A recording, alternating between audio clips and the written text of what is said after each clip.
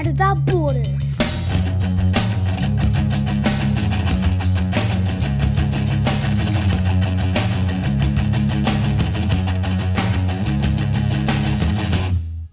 Hi, Daddy. How are you?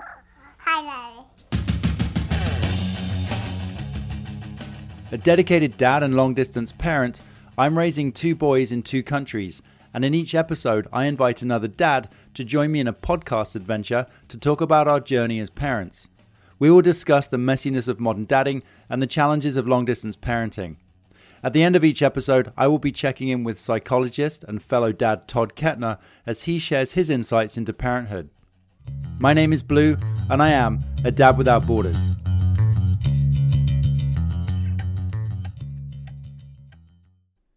Hello and welcome back to Dad Without Borders.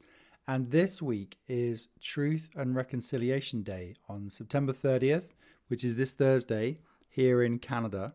And for those that may not know, this is a day which is set aside. Now it's actually a statutory federal holiday. And the idea of this is for the public to have a chance to recognize and commemorate the intergenerational harm that residential schools here in Canada have caused to the Indigenous families and communities. And it's an opportunity to honour those that have been affected by this injustice. It's also known as Orange Shirt Day. Now today, it just so happens, and this wasn't actually planned, but I have Jerry on the show. And Jerry is an Indigenous father and grandfather. He's a retired fire chief from the local town. And he's very involved in the local community as an elder. And so it's very timely that he should be the dad that's on the show today. So it's a really great story that he has to share. I say a great story as in it's a fascinating story, a very interesting background that he's had growing up and then being a father. He's now a granddad as well, so reflecting back on his parenting and some of the lessons that he's learnt. Really good to check in and to be mindful listening to him of, some of the intergenerational trauma that his community has been exposed to. Really pleased that he's been on the show and that he was willing to give his time. So please enjoy. And a reminder for anyone that wants to support the podcast, it is independently run. I don't get any money for this. It's just my time and energy that I put into it. So it really helps support me by sharing, offering a review on Apple Podcasts, give it a rating, and then following on Facebook or Instagram. That's I have a Twitter account, but I don't really do anything with that. Facebook and Instagram are good places to go. And please do share and like and follow and, tell your community, tell dads that you know if you think this may be of value to them. And I'm always looking for new dads on the show as well. So please feel free to reach out, dadwithoutborders.com. And I should say too, I have another great check-in with Todd Kettner at the end talking about trauma. So please enjoy Jerry. Really lovely sitting back and listening to his experiences. And I hope you enjoy it also. Hey, Jerry. Well, thank you so much for joining me on the podcast today. It's my pleasure to be here. Thank you for inviting me. Yeah, no, I'm excited. I'm excited to chat to you. And you're a man that I don't doubt has a lot of wisdom to share in parenting. Well, I don't know. Tried my best and will try my best, I guess. So let me set this up. You're so the background, let's see if I get this right. So you are a granddaddy to a boy and a girl. You are a father of 4, so 1 son, 3 daughters. You come from a big family. So you have 8 siblings. That's and right. You're based in the Kootenays. So just for listeners, we have listeners from other parts of the world. So we're based in the Kootenays region of Western Canada, which is in British Columbia. And Right. You're the retired fire chief of Castlegar. Is that right, Castlegar? That's right, yes. Yeah. And also one of the founders and active elders of the Circle of Indigenous Nations Society, where my wife works, and that's the connection that we have there, which has been going about 7 years. Is that right? That's right. 7 years we've been going. Yes. Yeah. So that's a fantastic service for the community.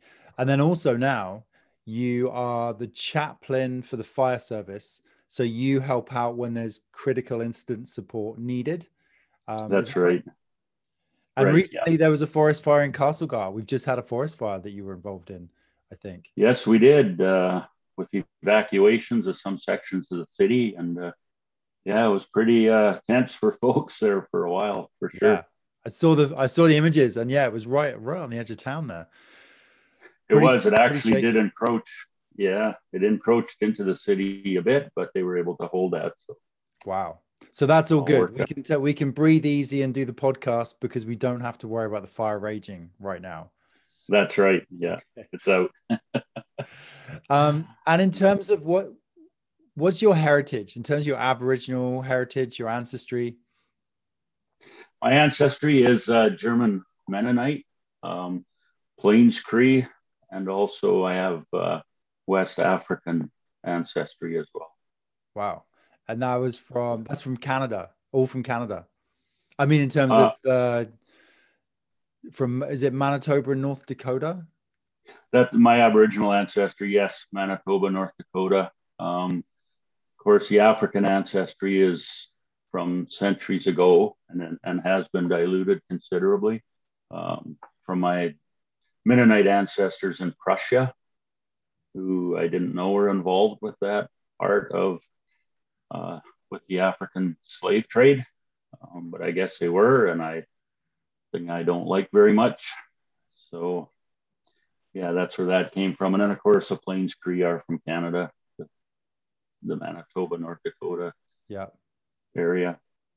And so just going back to your childhood, so you relocated as a young child from Renata, which was a community that was flooded by a dam close to sort of on the outskirts of Castlegar. I'm wondering, can you remember that time? Like as a child, how old were you when that happened? I do remember it actually quite clearly. I was 10 years old when we moved out, actually. And yeah, it was a strange time, even for us as children. We had a small schoolhouse in Renata. It was grade 1 to 7. There were 11 children in the school. So it was one classroom. We just had the different rows for each grade. So in my grade, there was a couple other children in it. But I remember the last summer, the last school year we were there, and they were destroying the buildings where people had already moved out because they had to clear the land prior to the flooding. And I remember very clearly we had school walks where we would go watch the houses burn to get rid of them. And that was really, it was a weird feeling.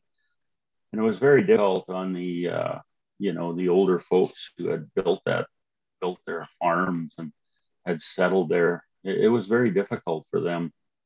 My great grandparents moved into that community in 1911. So that German part in the family, they'd been there a long time.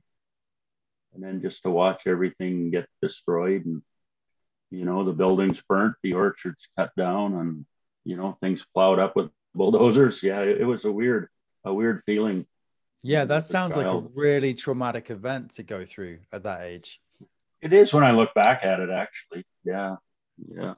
But I guess with the time, you're probably just, as a 10-year-old, I would imagine just reacting to what's right in front of you. And so did you move as a community en masse to another part of the area? Or did the whole community get dispersed into, the surrounding? Yeah, people moved everywhere, actually. Dad worked for the school district at that time. So we moved to Castlegar and he remained with his job. But people moved, a lot of them moved down to the coast, to the Vancouver lower mainland area. Some moved north, some to Alberta. So yeah, they were dispersed around Western Canada, in the province for sure. And BC and Alberta, all over the place. Yeah. Yeah, I imagine that would be really unsettling as a child. Depending on the kids, I would imagine everybody deals with something like that differently. But Yeah, for us to move into town was a bit of culture shock because we certainly weren't used to. We had no electricity in Grenada, so for us, electricity is a weird thing. Toilets inside the house, for example, we couldn't believe people actually did that because ours was an outhouse, 100 feet away. We never had hot water, so all the time it had to be heated up on the wood stove. Things like that. My mom, I remember, really appreciated that stuff because she worked very hard raising 9 kids, with in a wood stove and heating water for laundry and baths. So yeah, that time we only had a bath once a week. oh yeah, So it was, yeah, because you yeah, had to heat the water. I can imagine you actually being raised in that way. And I'm thinking of somebody else that I know that was raised in a Mennonite community and Mhm. really strong work ethic from a young age, was just learnt to be involved in the growing of the food and the harvesting and, all the house chores that you're talking about. Was that how you were raised? Were you raised very much kind of hands on? Yes, we were. We had to help with everything. We had a fruit orchard, a cherry orchard, so we were expected to pick those cherries. Um, we never got paid for it. It had to be done. We had to carry in wood every day, keep the wood box filled. Um, any chores that were done, we were expected to be and do our part of it. Yeah. That cutting the firewood, everything. We had to be a part of it and learn that. Yeah. I would imagine that's probably stayed with you into your working life as well, I imagine, and would actually set you up quite well in that sense. Well, it did when you think about it. Yeah. And that was, my dad always stressed, you don't be lazy. The term was keep your traces tight. The traces are part of a harness that the horse pulls with. The traces are tight, you're pulling hard. And that's where that expression came from. Don't be lazy, keep your traces tight. And yeah, that sticks with you. Yeah, no doubt. So do you find yourself when you were a dad, well, you are still a dad, of course, but raising your kids when they were younger, did you instill that sense of that work ethic with them with chores around the house? Or did things get more and more comfortable as you, like you say, you moved into an area where the toilet was suddenly inside the house, which actually Yeah, sounds really dirty, doesn't it? If you think about it. yeah, it does. Class, it was freaky, but yeah, that was pretty funny.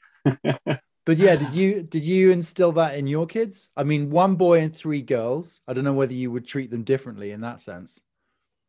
Well, and excuse me, somewhat differently and similar at the same time, I suppose. But yeah, I mean, our children are all very hardworking, and that is something that they've all, I can see they all work very hard and are doing well too, which, yeah, I guess it was certainly instilled in them to be that way. And So did you have a chore list on the fridge kind of thing and you had it all kind of laid out in that way? Or was it just, you know, sometimes it would be like, pick yourself up, we got some jobs to do, get on with it? Or was there any kind of like structure to it?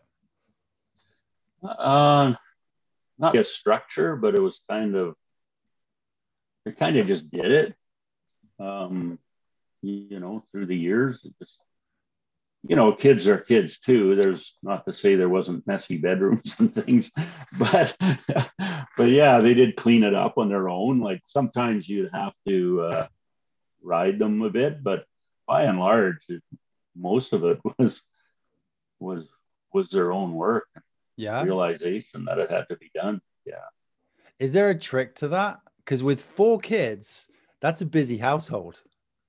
That's a Well, lot of that's a lot of mess, it potentially. is. Yeah, it is. And it's funny, like all four kids had different personalities too. Hey, um, I don't know what the trick is looking back. I guess just to keep instilling in them how important it is because everything you learn as a child, you carry through life. It's not easy, actually, is it? No. Really, being a parent? No, it's not. It's not. You kind of raise them how you feel is right, and you know, we're all kind of stumbling our way through life. Yeah, for sure. Well, I would imagine, something that comes up in conversations is, or has been, is the fact that the kids will often mirror what they see. And I imagine that you would be setting a good example as someone who was raised the way that you were raised, that you would then be setting that example because you have a sense of, that work ethic and just kind of probably, I don't doubt, keeping the house in order. I mean, you're a fire chief. So that I would imagine as well, there's a sense of organization that comes with that you probably, on a day to day run the house in a certain way. Well, you do, and that kind of that's kind of it's a positive and a negative, because I was very and this is one thing too that children comment on, that I'd always harp on safety issues, and you know, wear your helmet on your bike and things like that, to the point that it would be That's to the me. point that it'd be irritating to them. And yeah, we know, and of course, with what I saw in my job, I would transfer to them, like, be careful, this could happen, and that sort of thing. And I can see, looking back, it was, sure, I think it instilled safety and those sorts of things in their minds, but it was also, at the time, I think, a little irritating to them, Yeah. because I would relate what I saw on my job to their safety. And it does, as you worry about your own kids and things happening. And even today, they go drive away, I say, well, the elk, and stuff like that, where you transfer Yeah. like things. Yeah, definitely. There's a lot of trust, I think, with being a parent, sometimes letting them go. Like you say, if once they're out of sight, sometimes you just have to have that trust that you've taught them how to make good choices. Well, you do. Yeah, I think you can, teach them the core values and stuff. And it is up to them to a degree, I mean, with your guidance and stuff. But yeah, you have to have a lot of trust. And sometimes you find out years later what they did, which is pretty funny too. And I hear stories now from my girl children. Hey, I was there. I was watching you putting that fire out. Well, I didn't know that at the time, Yeah. So it's funny too. But yeah, there's a lot of trust involved, and Yeah. So you have to. That's part of them growing up too. you really do. You have to let go, don't you, to a certain extent. Yeah. Um, so with the Mennonite background and that work ethic and those kind of things, it brings me to another question, which is, you were raised during, as an Indigenous man too. You were raised by an Indigenous father and raised in the 1960s, which has become known now, this term, the 60s scoop, which I think went beyond the 1960s. But for listeners unfamiliar with what that might be, could you just explain briefly what that was? Yeah, I can. Through the 60s, and actually right up into the 1980s, um, a lot of Indigenous children were taken from families, and they were adopted out or fostered out to other families, and mostly to non-Indigenous families, um, under the reasoning for their protection. Yeah.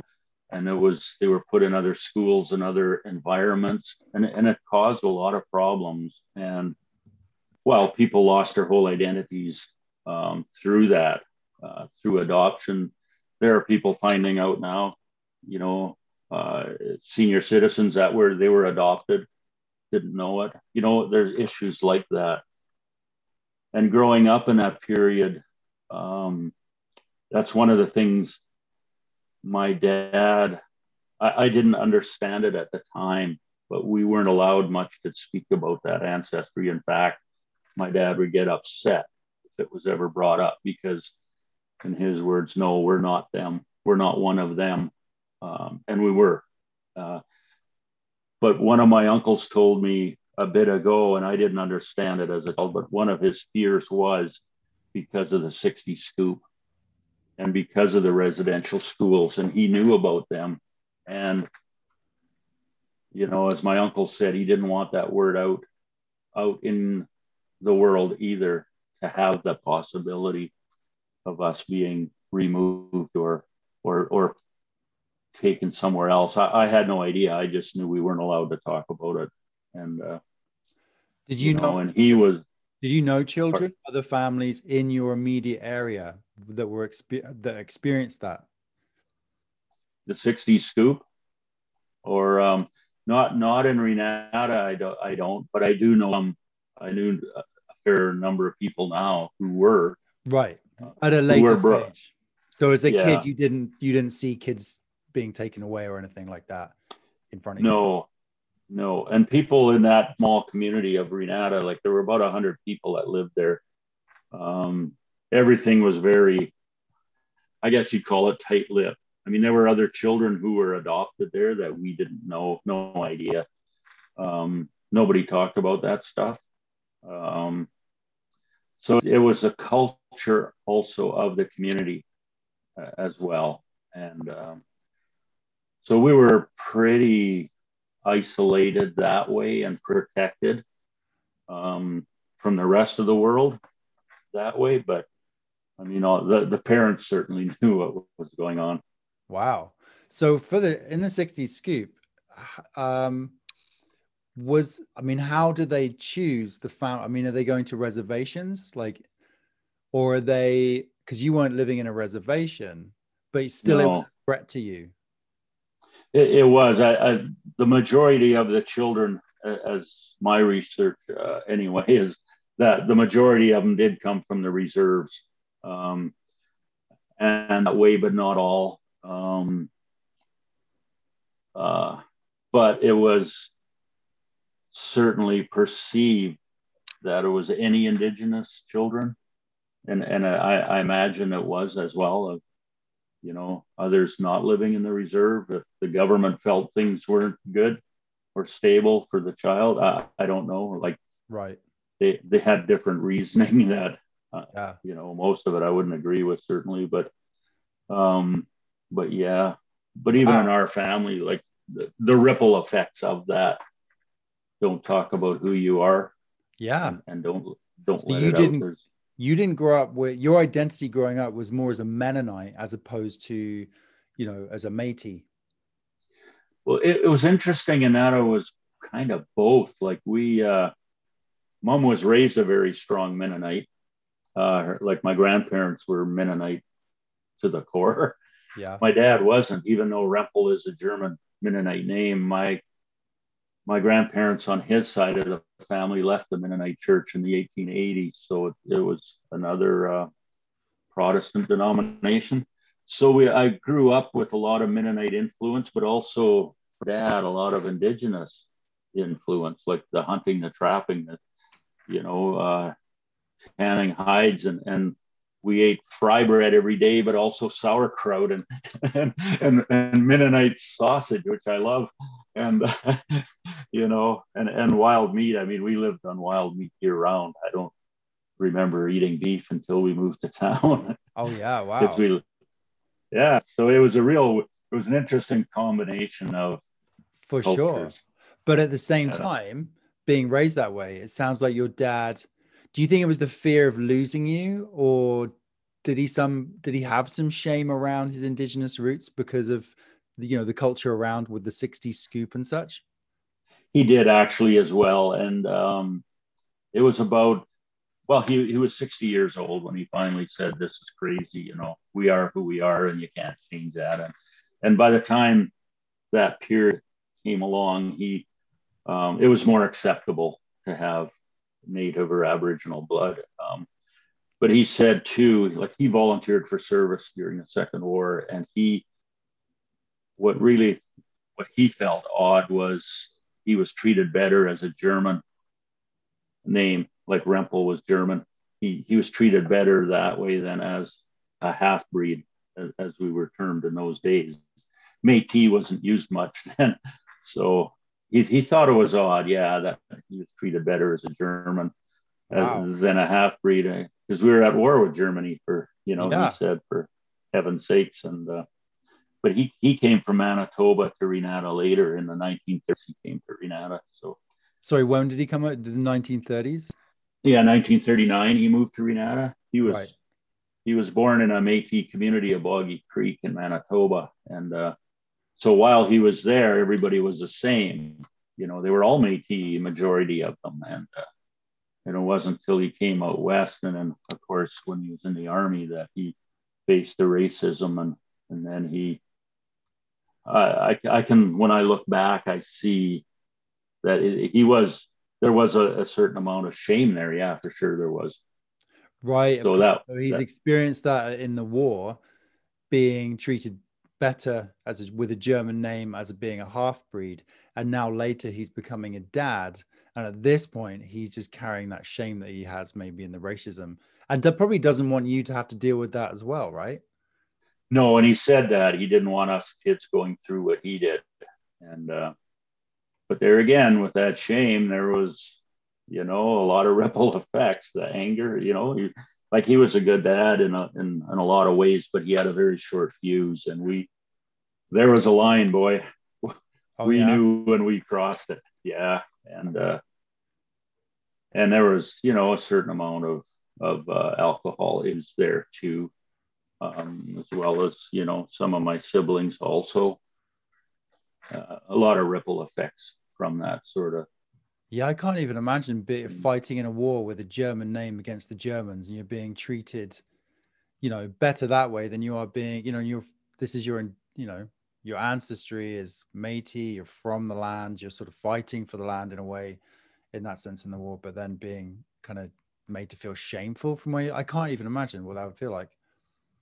Mm-hmm. So when he moved to Renata, did he maintain connection with the community, with the Métis community that he had come from? And through that, did you maintain connection with that community that he came from? Well, for a while, like my grandpa, he came out here when my grandpa passed away. My dad was 17 years old. My grandpa died, and that's so. My other great grandparents also moved to Renata. So that's how he wound up there on great grandparents on his mother's side. So he maintained some contact with folks in Boggy Creek, and then that disappeared until about the mid 1970s. But he did keep up the I guess the traditions. I mean, he was a trapper for years, and that was our income, trapping, and which he had to deal with the hides, and he would ship them off to the Hudson's Bay Company, and a month or two later get a check. It was not a very stable income. Finally, in the last few years there, he was hired as a school bus driver, and that was his first full-time job. But he did keep up those traditional ways for years, and then in the mid 70s, I actually went to Boggy Creek and saw some old friends of his, and so that was kind of neat. So he kind of maintained contact, but not really for a period of time. Did it help you But connect with your roots and have a better understanding of your Métis ancestry when you went to Boggy Creek? yeah, it did actually. It did, and although when I came back, I didn't say much to Dad about that because he was still in that, in that don't talk about it thing. But I was an adult already, Yeah. and but it's been more this last, I don't know, 20 years, I guess, that I've been reconnecting and learning the traditional stuff and researching our own family. Right. Which is, interesting. yeah, from what you've told, yeah, with the West African and the Cree, and there's a real mixed It bag is. there, isn't it? Yeah. Yeah. Recently, a couple months ago or so, I had a conversation with Jacob, which is one of the earlier episodes in the podcast, and it was interesting talking to him because when he was younger, he wasn't raised with that connection, much the same way as you, but yet he, as he would say, he looked native, so therefore he was treated differently, and he was, he experienced bullying, racism, and so he ended up, by default almost going, to learn. I mean, down the road, he's, really embraced that heritage. But there was a while there at school that was very difficult for him. Did you have any of that experience as well growing up? And yeah, and it's interesting. With all of us 9 children, there's a real variety of appearance. My older siblings look more Aboriginal than I do. I mean, I could pass for white. I'm all gray haired and everything now, but but yeah, and my second oldest sister actually looks some native, and she took a lot of ribbing and bullying as a teen, and especially when she started going to school in town, and that stuck with her, throughout her life, and she died by suicide actually, and a lot of her, it's not solely that, she also had addiction issues, but a lot of it related to the bullying as a child and things growing up. And so there was a difference with that. I mean, I would always get goofy comments made to me, you get it, and it would kind of, I got in a fight once as a kid and stuff like that over that stuff. But, and still today, there's people out there that make racist comments to you, and, they think it's funny, not necessarily funny, but there is a wide variety within our 9 children. My dad was a very Aboriginal looking person, but I'm not so much, but more in my older sisters look more Aboriginal than me. How do you deal with that as a family? Like, do you rally around each other, and do you come together often as a family and support each other, I mean, over anything, but like that being a big thing. I just wonder if there's a way that as a family you can deal with that kind of thing. Well, there is, and it was kind of interesting in our family. There's such a large age group between my oldest sister and my youngest brother. We were almost 3 separate families. There's 20 years difference almost between my oldest sister and my youngest brother. So the older siblings they were in a group kind of, and then there was the middle, my older brother, my older sister, and myself. And then I overlapped with, me, my younger sister, and my younger brothers. So there was kind of 3 different families. And our last photograph of the whole family together was taken in 1962. And we had never gotten together again as a family. There's always some missing. So it's interesting that we weren't a real close family with everybody. Now, I mean, I talk with all of them. My 2 oldest sisters that have since passed, but all the rest, I mean, I maintain, we phone and text and FaceTime with all of them, but it's not a really close knit family. And I think that's another one of those ripple effects of the whole upbringing that we had. And I was thinking about that too. Like, our parents never hugged us as kids. It was, and I know and I asked another person, was that a Mennonite thing or something, or what was that? And other people of that era said, the same thing when they grew up like that. Like we never had bedtime stories and that sort of thing as children. Yeah, our parents never hugged us, stuff like that. It was, carry on with life kind of thing. So, and I think it was all part of the whole scenario of the times and all that. Did that try like so when you become a dad, how does that impact you? Do you make up for that by you a huggy dad as a result of the way that you were raised, or Honestly, more so now than I was, and yeah, it affected me too. That way.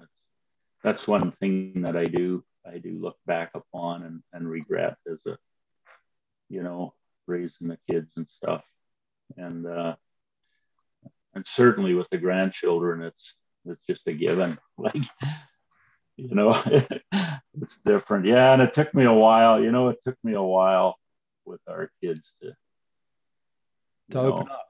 Sounds like. yeah, yeah, and yeah, it did. So did you, so I guess it sounds like that you didn't ever have an opportunity to come together as a family. Well, maybe you did with your kids. I'm wondering about any of the sort of indigenous roots, the celebrations, the ceremonies, that side of that culture that you've instilled in your kids, or has that come at a later time for you? Yeah, it was a later time as well, but yeah, for our kids, like our family is very close. Our son and daughters and us as parents were very close. Not It's different than my parents and us in that regard. When there's issues, we all we get together as a family and deal with the things, support each other, and that's entirely different than how I was raised. Um, and I was raised when those lines we crossed, we'd get a licking and a heartbeat if we did something wrong. And I never gave my kids lickings. I had said when I was, one or two over the years, yeah. Um, but I've since, you don't need to do that. And I swore as a young kid that I wouldn't do that. If I had kids, man, like I'll tell you, my dad could unbuckle his belt and it'd be across our backside quicker than we could react. And I to this day don't know how he was so fast. I practiced it, and I can't do that. Hang on, let's Not that be I clear want. though. You practice just taking your belt off, not the whooping bit. Yeah, that's right. Yeah, I don't have that drive in my head to do that. So Yeah. as a dad then, so of course kids need boundaries and it's just healthy to have, some boundaries within the house. So if you're not whooping them, what's your technique as a dad? What was your approach?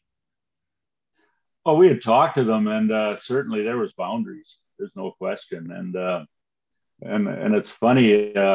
A lot of them, because of my position in the city as a fire chief, I knew everybody.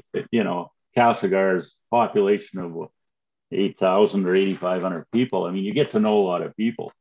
So when they messed up, a lot of people would tell us. Uh, so we knew before they got home, even if they skipped school or stuff like that. I mean, we would still, you'd talk to them and there'd still be punishment for it, whatever it was, grounding or stuff like that. And it was certainly talk to them and explain the right thing. And but there were boundaries. By and large, you know, they complied with those boundaries, but they were kids too. Yeah, Kids it's that. messed up. Yeah, I that's the messed up thing. lots as a kid. Yeah, there has to. Yeah, you have to have that a little bit of a longer rope, don't you? And You, accept that you do, things are going to go wrong. and people have to make mistakes too, and that's how you learn. Most of the time they learn by their own mistakes. They didn't need me harping at them. They messed up. So in the household, was your one of those households where the mum would say, my household was like this, and lots of my friends too, you wait till your father gets home. It was very much Uh, the dad seemed to kind of hold the authority in the house. Was that kind of the scene at your place? I think it was pretty equal here. Sometimes my wife would say that, but mostly she dealt with it also. Um, and then of course I'd hear about it and I'd be angry too when I got home. But yeah, it was that part of it. The discipline part is pretty much both. And was mum at home? Was she a stay-at-home mum, or is mum working too? It was both. She was home when they were smaller, and then she also worked. Yeah, we actually met at. We both worked for the city of Castlegar, and that's where we met at the time. And yeah, and then became married. So yeah, it was. I mean, she worked casual for a while, and then was a stay-at-home mom as well for a bit, and then worked again. Yeah. So Well, it four was a kids, I guess combination. somebody has to be at home for a bit. Yeah, That's yeah, that's a lot of juggling right there. yeah. It So is. so it's really nice that your family is really tight and has really come together in, as you with you as a parent. So I'm wondering the reality of the residential schools, which has been in the news, about the missing Indigenous children, which is not new news, but the reality of the unearthing of these mass burial sites across Canada at various residential schools. That's been big news. And I know in our household, it's really had an impact. And, it's just another level of awareness for some of, the wrongs that have been done over the years. How has this impacted you and your tightly knit family now with the Indigenous roots that you have? Well, it is a big deal. There's no question about it. And you know, it was known before, but I think with this confirmation, particularly with as in Kamloops, the first ones to bring it out, I think it kind of cemented with the population that yeah, this was going on. You know, um, I did have one cousin I know that went to residential school, and but for our immediate family, yeah, it has certainly, it's that, I guess, like you say, that added layer. And from our society's viewpoint, it's certainly, and for me, with especially the 10 days period after the Kamloops announcement, there was a lot of healing circles with Aboriginal people, and I was working with people one on one, and not just Indigenous, but also non-Indigenous people who are also feeling the same things. Like they are angry. Several people within the Catholic Church, wanted to go for coffee and talk about it and how disappointed they are, and they were feeling much the same on the other end of that spectrum that the Aboriginal people are feeling, and so it's had impacts. I guess I could say on both ends of that that spectrum of Indigenous and non-Indigenous, and so yeah, it's certainly an impactful thing. There's no question about it, and it's so layered. Like there's so many layers that that whole issue that people, a lot of people don't understand all those layers of the effects, and now this is bringing up old wounds for a lot of people, and that's what a lot of the stuff that I was working with Indigenous people over, Yeah. uh, I think as well, it seems that, certainly from my experience, being married to someone who's Métis as well, and not just she has her own story, so not to talk of her story, but just what I've been picking up on from the community is that those people that now have a whole different awareness of where they're from and how maybe now they can see that it has had an impact on their family, which maybe before they hadn't really quite appreciated. The sort, like you say, the layers, of this in the families. But yeah, yeah, no, for sure. And a lot of things are, and I've been that way myself. You look at things in an abstract way, but when it actually impacts you personally, it's a lot different. yeah. It's a lot different how it affects you. Well, I found, when the news came out and, we were sort of consoling each other, and I felt myself, I kind of had some tears. I kind of broke down for a little bit. And what for Mm-hmm. me it was the reality of like, hang on a minute, this could have happened to us because our child is Métis. He's, so for, I couldn't wrap it around my head. And it was just, that's what made me that I could actually relate in that sense of like, yeah, it could have happened to us. It could have happened to our family. I mean, like it didn't happen to you, fortunately, and you didn't get scooped up back then. And maybe that wouldn't really have happened to us, but yeah, I'm going off track. But no, but yeah. Yeah, you're right. Every one of them. I could have been there. I could have been, and that's what my dad was afraid of. And yeah, I think those fears for him were real, and they were, and it was through that time. Yeah, things weren't very stable in the 60s in a lot of ways. Yeah, right. Totally true.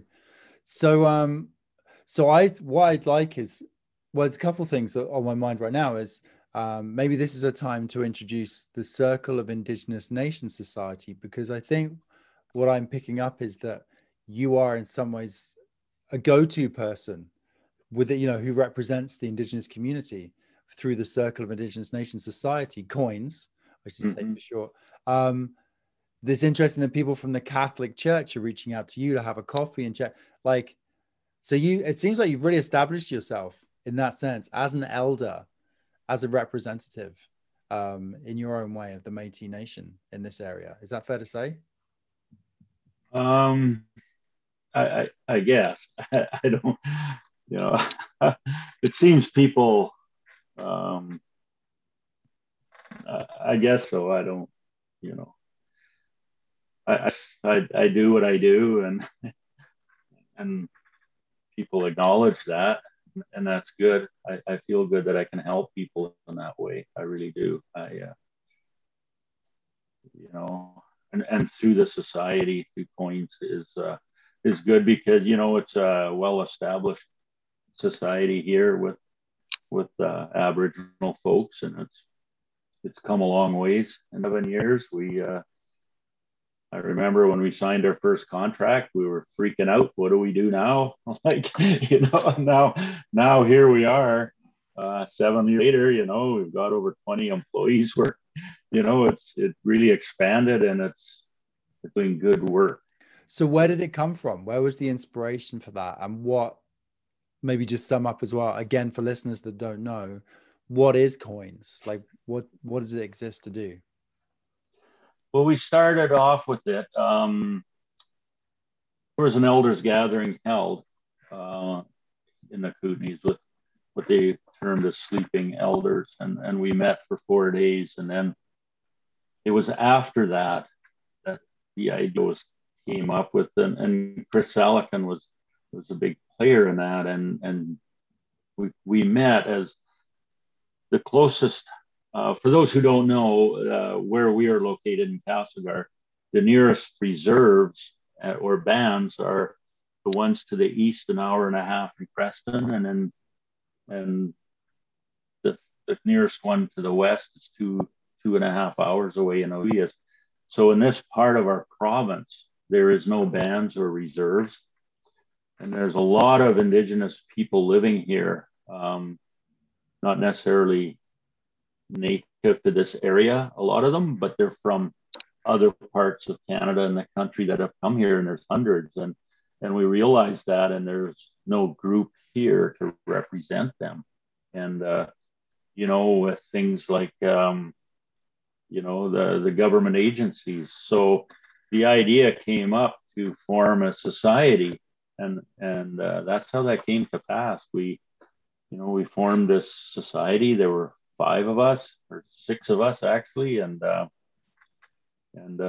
we got it all signed off, and we bid on a contract with Interior Health Authority for a Healing Our Spirits program for people with mental health issues and addiction issues, and then it just blossomed from there. And now we have numerous contracts with Ministry of Children and Families, for Indigenous children, outreach programs, liaison people with the IH, Interior Health Authority and that sort of thing. But that's where it stemmed from, is that there was no local band in this area to deal with these things. So it was, we saw a service that was needed, and I guess it was and is, Yeah. still is to this day, very much so. Yeah, and I think if I remember rightly, my wife was telling me that there's actually about five, and you may be able to correct me, but there's around 5,000 or so um, people that locally identify as being Aboriginal, something in That's that right. number, Yeah. which is Yeah. That's quite a interesting number. because it is. And I think, and I've heard this before in this area, that there aren't Indigenous people around and they're basing it on looks. And you can't always judge a book by its cover because it's not always the most accurate representation of, where they're coming from. No, you sure can't. There's a lot that I don't know. I guess there's a stereotypical look of an of an Aboriginal person, and but no, I've heard that too. Where's all the Aboriginal people? Well, hundreds of them, thousands here. Yeah. Like, yeah, people don't see them as in that way, I guess. Yeah, But for yeah, sure. there's a lot of them. And so with all that being said around, about coins and the way that you were raised, through the 60s scoop and such, I'm interested in how did religion play a role in your upbringing? Because of course, with the residential schools, there's controversy around, the involvement of the Catholic Church, of course, running these schools. Mm-hmm. So yeah, and if I remember rightly, you were a chaplain. So yeah, what role did religion play in your upbringing? How's that influenced you in terms of becoming a chaplain and the way that you raise your kids too? Uh, it's interesting. Um, there was no church in Renata of our denomination, Protestant. So every Sunday we had, my parents, we did religion lessons. They were by correspondence. So we would read verses from the Bible, and then we would do answer these questions and mail them away. And then they would come back, mark, a little gold star on them if we got them right. And that's how we were brought up. My mom and dad both had a very strong Christian faith. My mom left the Mennonite, even though as well when she married my dad. Um, my grandpa, my mom's dad, was not happy about that. He actually didn't want my mom to marry dad because he wasn't. And I don't know. I've been told also because he wasn't white enough, but I don't know for sure. I could see it, I suppose. But religion was very important to my parents, and it's interesting because I also learned through my dad the respect for the animals and that part of it. And so when I look at myself now, I have both Christian and Aboriginal spiritual beliefs, and they can work very well together. I mean, there are contradictions as well, like we're human beings, fit in the whole scheme of things. There is contradictions there, but I mostly though I lean now toward the Aboriginal actually. But I still do have Christian beliefs as well. Yeah.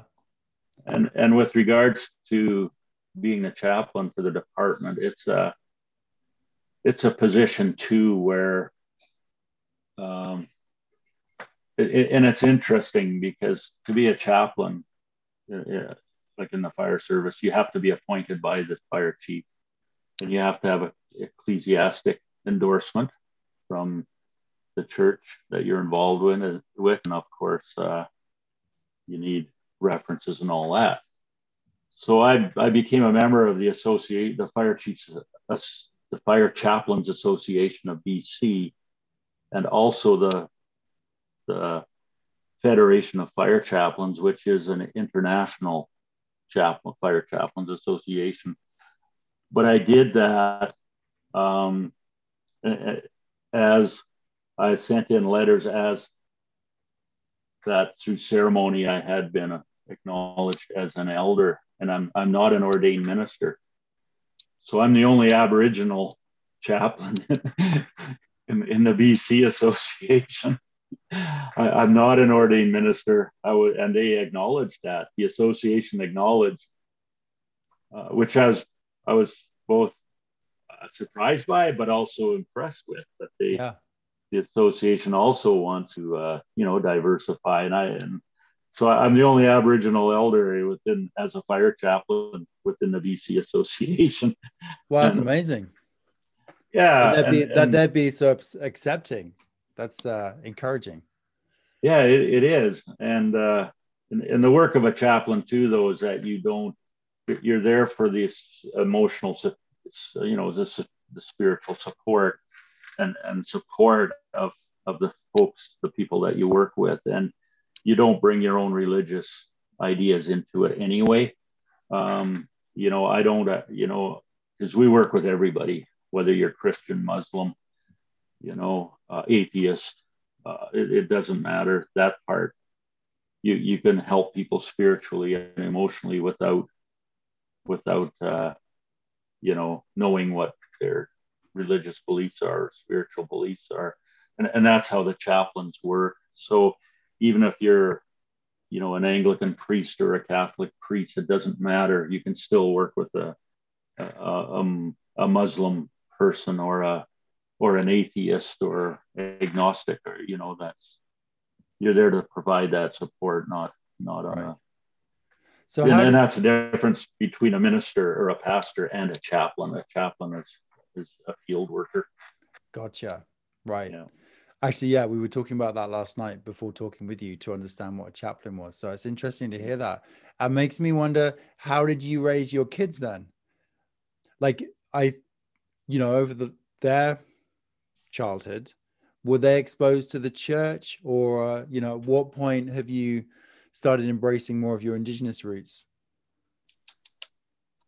Well, that's interesting too. We gave them those core values. Some of our children are Christian. They attend church. Some don't. Some are not believers at all. So there's that variety as well. And some are kind of on the fence. So we've kind of left it up to them Yeah. to decide what's right for them. Did you go to church as a family when they were little? No, we didn't. Right. No, we were married in a church, Christian ceremony. My wife and I have gone with our son and his family to church, though. Yeah. As a family that way, that part. Yeah. He's, so. What about the ceremony and such? Because I know coins, there are drum circles and you guys come together for celebration and ceremony. Is there any of that your family, your immediate family, do they come to those ceremonies? They do. Mostly my daughters do. Not all, but they've attended some ceremony. And, yeah, my middle daughter was very much into the drumming and the circles. Yeah. For a bit. Yeah. And the smudging and that sort of thing. Yeah. Right. But not all of them, again. It's up to them to find their own path. Mm-hmm. So what have been the biggest challenge for you as a father with all this really interesting, experiences as a child from the Mennonite community, and then learning more about your Indigenous roots as you become older, with all of that impact, and experiences, just straight up as a father, what are your biggest challenges when you look back now? I think for me, I think a lot of it stemmed back to my upbringing, was for me to work some of those things out of my head. And I'm not saying my dad was wrong. It was a different time, and my mom. I truly believe they raised us the best they could. Wasn't easy raising 9 kids, no question. Couldn't read stories to 9 kids at night. It'd be midnight before they got to bed. But I don't criticize them for that. I truly believe they did the best they could. And my dad never really had parents either, so he struggled with that. how to be a parent.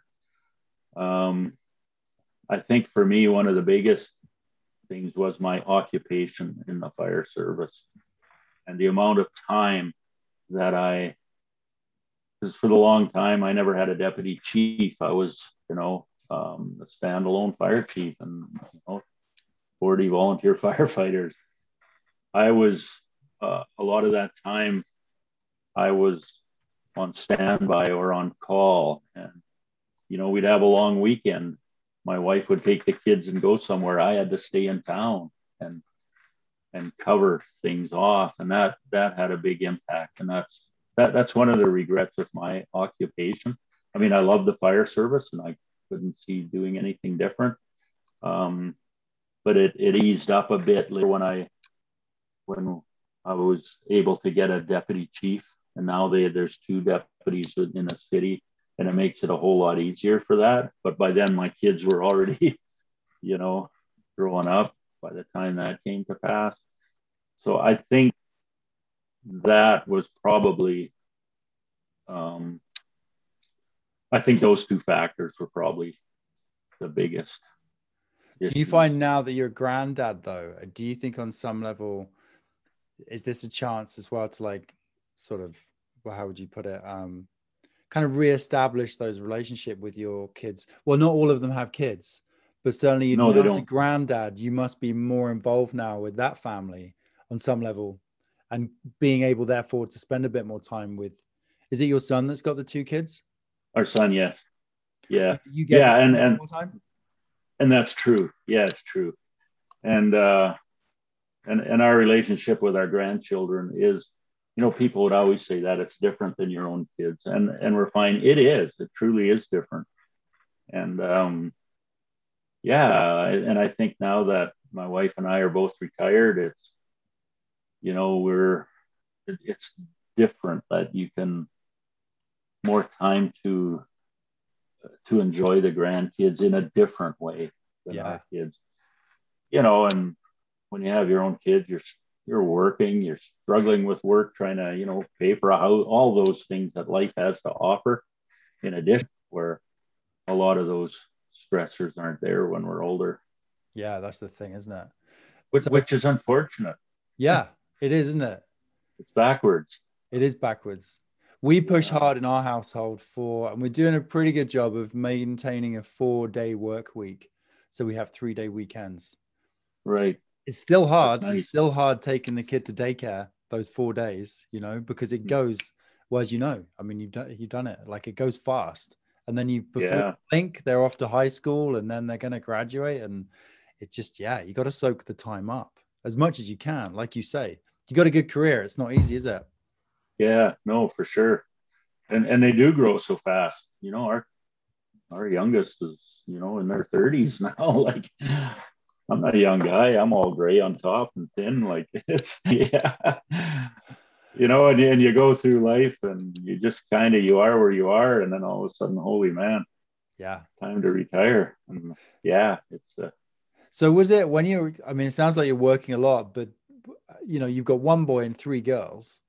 So did you find, I once was wondering, did you and the son, are you running out the back door to go fishing? Did you have a different relationship with your son compared to the daughters? Just because of the interests not always, but often, really not always at all, but often the boys will want to go fishing and, it's not necessarily something the daughters want to do. Or how did that work out? Yeah, our son he still is an avid outdoors. And like we'd go hunting and stuff and fishing, and he was gone most, like on weekends he was gone from morning till night. He had to be hiking or fishing, hike up in the bush, come home in time to go fishing at the river before dark. So in that way, and he and I used to go for long hunting trips for a week. I haven't done that in the last few years, which I'd like to, but and our daughters, we didn't do that kind of thing. So it was different that way. And our son is really instilling that lifestyle with our grandchildren as well, like be in the outdoors, get the fresh air, respect nature. And hunting is a part of conservation also. And, and, um, well, it's also eating, the other products you get from the wildlife. And so he's instilling that also in his children. Right.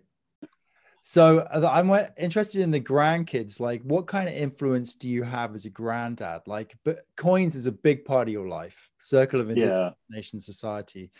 And I know our 2.5-year-old, he loves the drumming, he loves the drum circle and dancing and things. So do you get to expose the grandkids to that? Like, is there an interest in your son and his, and his wife in that happening, that being a thing? Yeah, there is a certain amount because they don't live in the area, but our daughter-in-law is from Mexico, so they have a lot of Mexican influence as well, which I like to see that too, because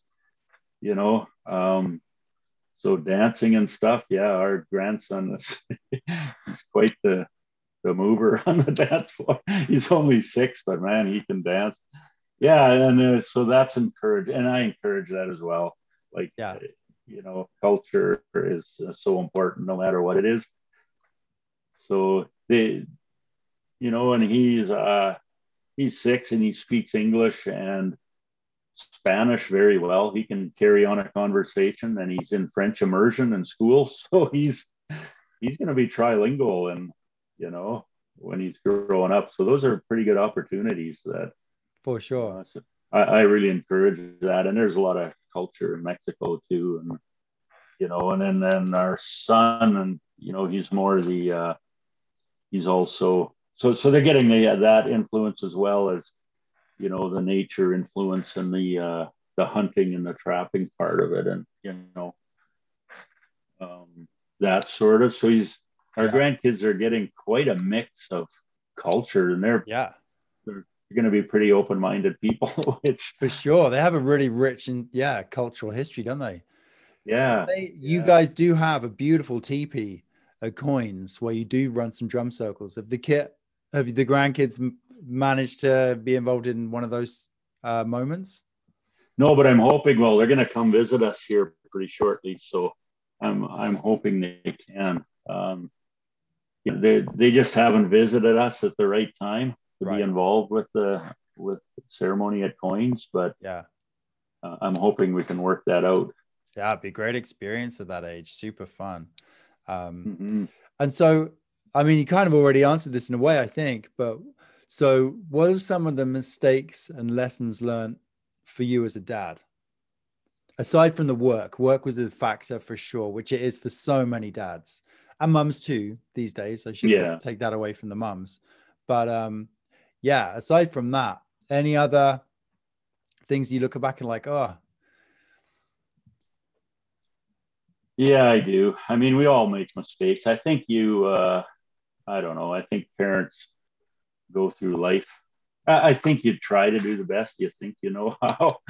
You do, but I've made mistakes that I don't know. Spending more time with the kids, for sure. I regret things like that. I think, and I think getting the thought process out of my head from the way I was raised also, that factor. I wish could have done that sooner or did do that sooner. That sort of stuff, How do you do that, by the way? Like, is that like, do you go out for a big walk in the mountains on your own and sort of reflect, or is there a process? I do that. And you know what has helped me with being part of the healing circles and hearing other people, honestly, like when I help facilitate those healing circles, that's also therapy for me. And at first I felt guilty about that, because, and I spoke to another elder about that. I said, I'm leaving these circles. I'm supposed to be the facilitator, and some of them I'm leaving them feeling better.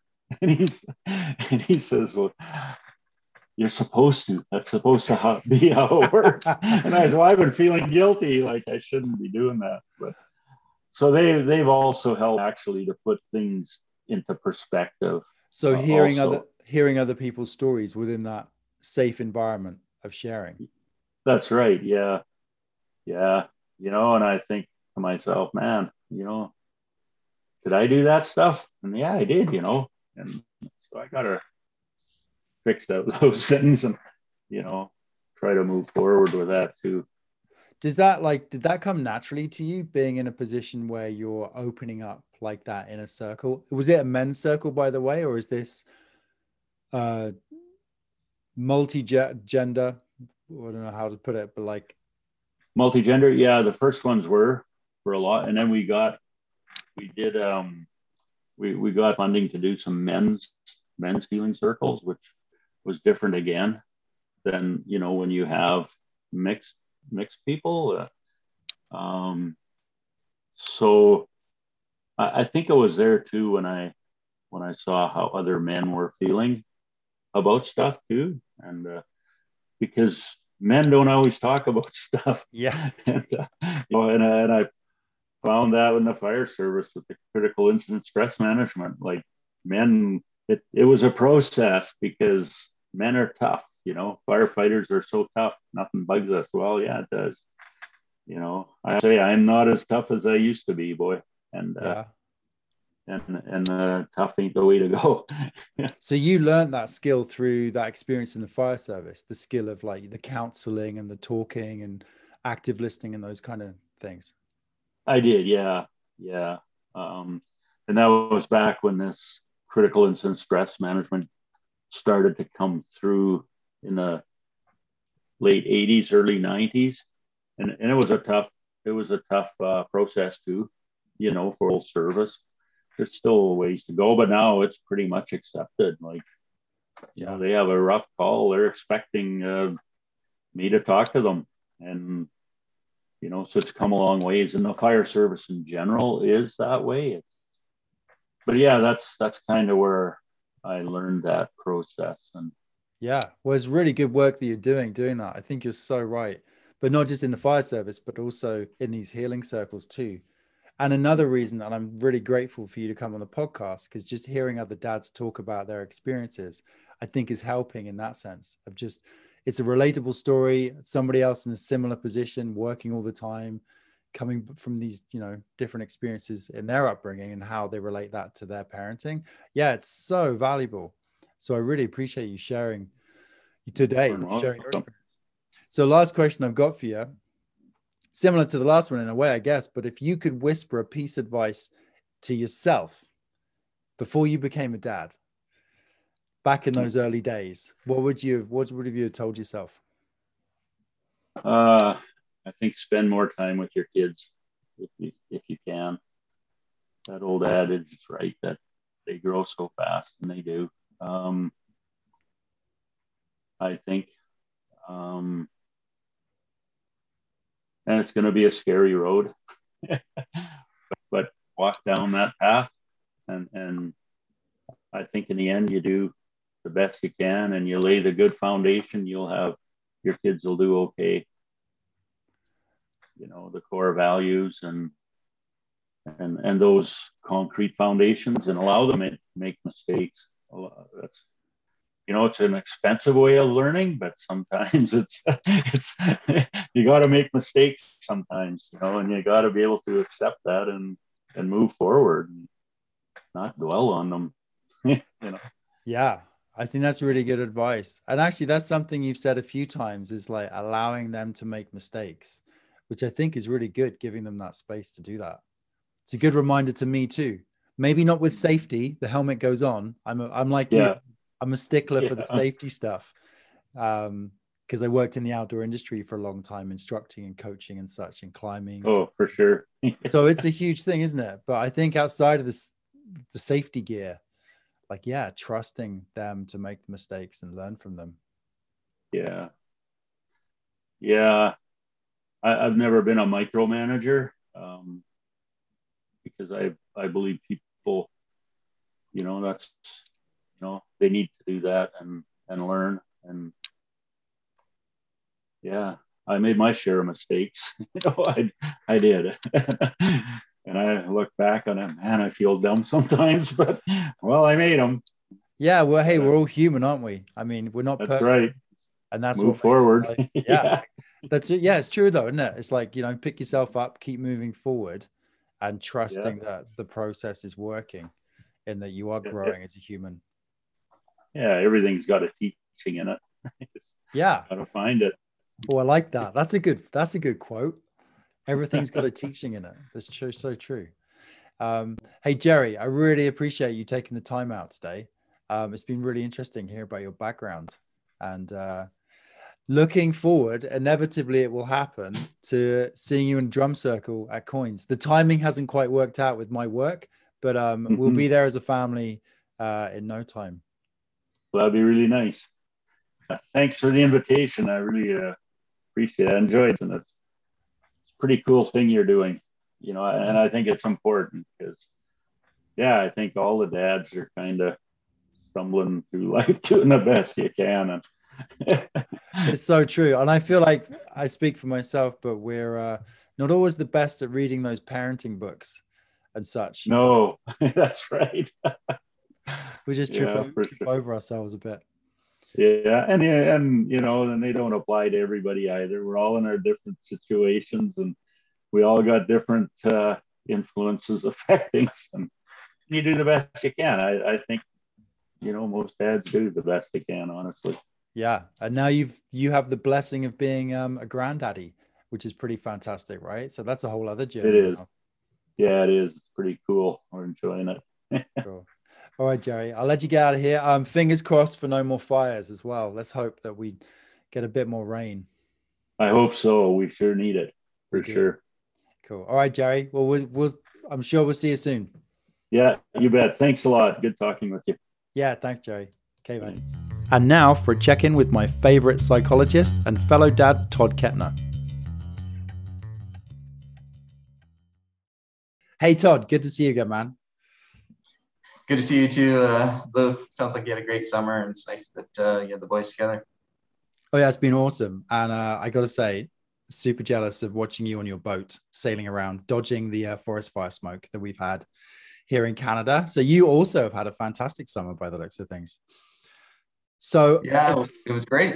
Nice to Yeah. be outside. Nice to be, some solo time, some time just Tara and I, and some time also with our kids too. That's a perfect mix. And and I'm excited to get back into the podcast here because I did take a bit of a break, as you know, over the summer, focusing on, my little boy being here from the UK after, I think it was 8.5 months due to COVID restrictions with travel that we were separated. Wow. So that's definitely been a focus, but it's really great to be back in to the podcast. And I got some great dads lined up. And I wanted to check in. I had such an amazing conversation with Jerry. Really interesting. So many layers to his story. But one thing that kind of popped up for me was the issue of trauma, because, intergenerational trauma, his dad, and for me, it would be my grandfather. But so many, back in the day went through the war. He was subjected to racism. And then also Jerry moved from his home in Renata as well, which was then flooded, or part of that village was flooded. And so there were so many things going on, and it made me think about trauma and how trauma may impact our lives. But really starting with, what is a traumatic event? Because I feel like sometimes for me as well, things that have happened in my past, and it could be just going through the courts, as that lots of couples have had to do. I haven't really ever really appreciated that. That feels like a traumatic event. I've never really put any work into thinking about it that way. So I was interested to ask, what kind of events would be considered traumatic events? Great question there, Blue. And it depends on the situation, and depends on the person, and depends on the interpretation, right? So we've done enough of these to know you're not always going to get a quick, straight yes or no answer from me on some of these things.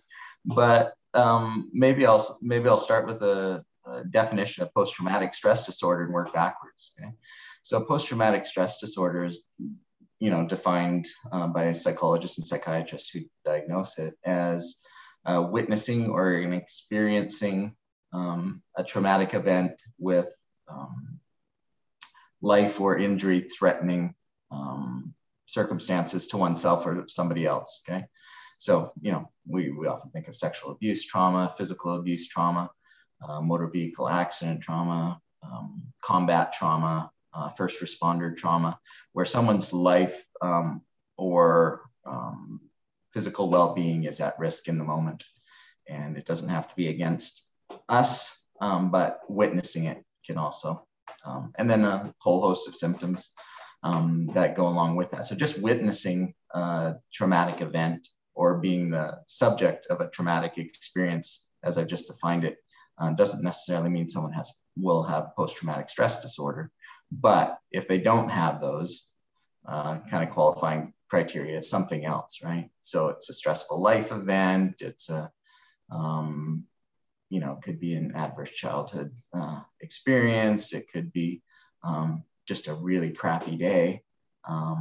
It could be a year or more of ongoing grief, right? So I think what trauma isn't on the other end of the spectrum is for a kid who comes home and the teacher talks sharply to them, appropriately, but sharply because, they weren't getting their work done, or they were bugging the kid next to them in circle time. So I think we cheapen the word and the experience of those who've experienced legitimate trauma by tossing it around in our society a lot. Right.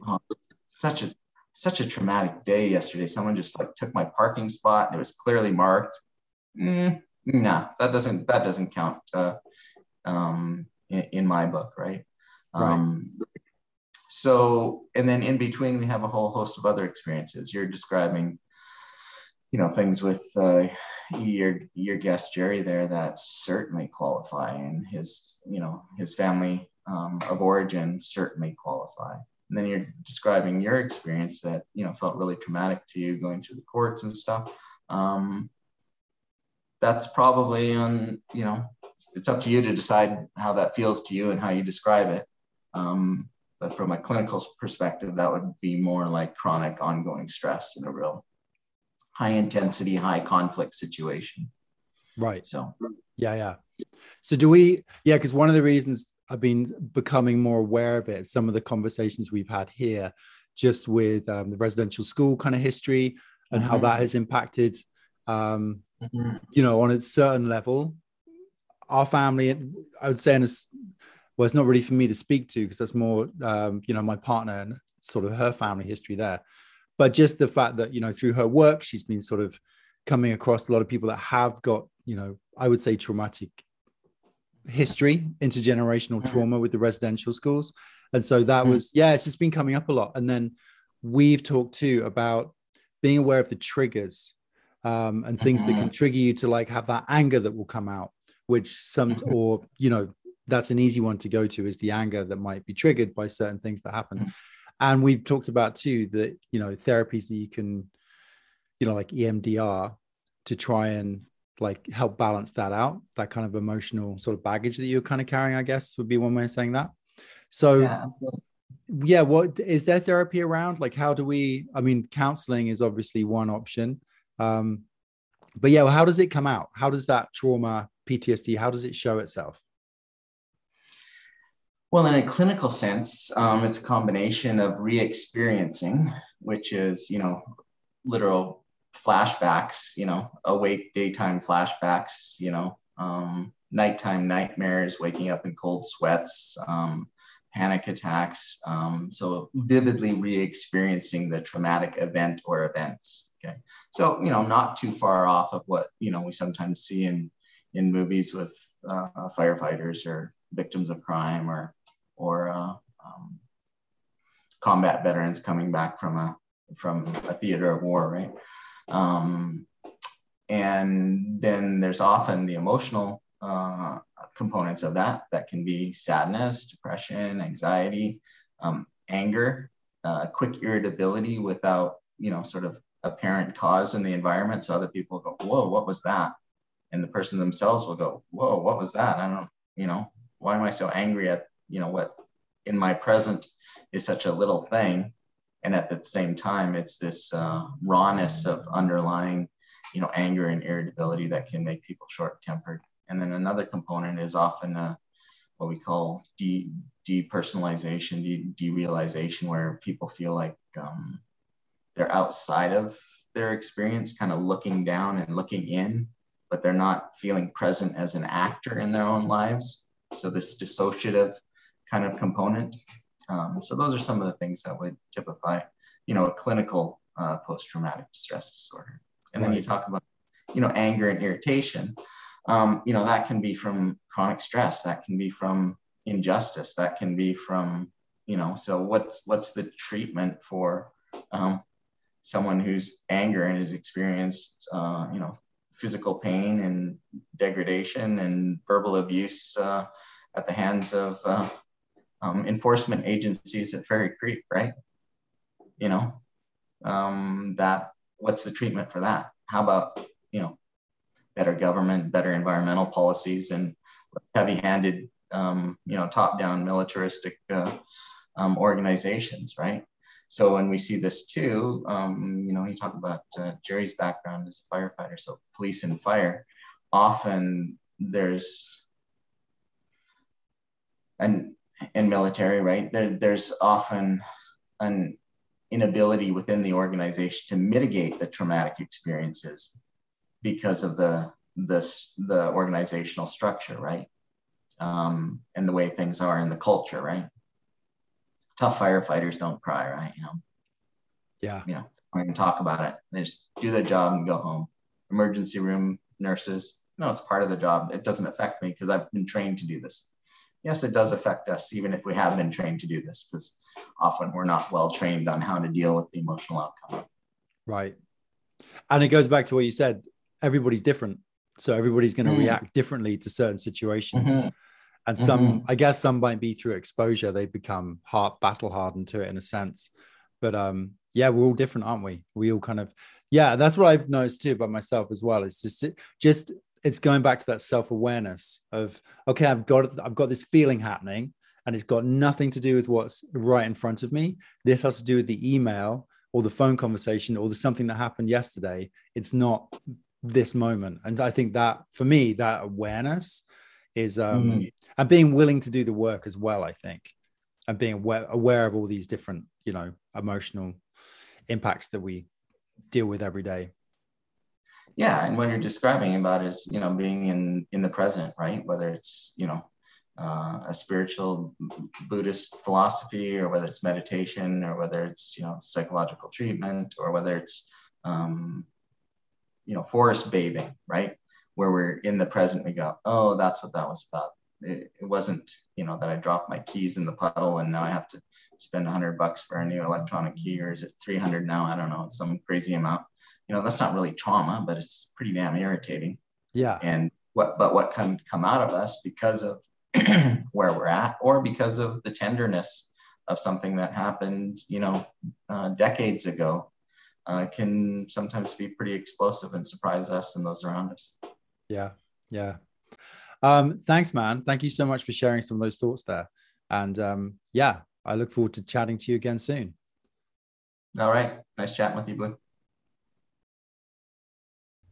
Thanks for listening. And if you enjoyed the show, please do share and subscribe and leave a rating, or an even better, a review wherever you listen to your podcast. Please find us on Facebook and Instagram at Dab Without Borders, and a full list of episodes can be found at dabwithoutborders.com. Thanks for supporting the show, and we'll see you next time.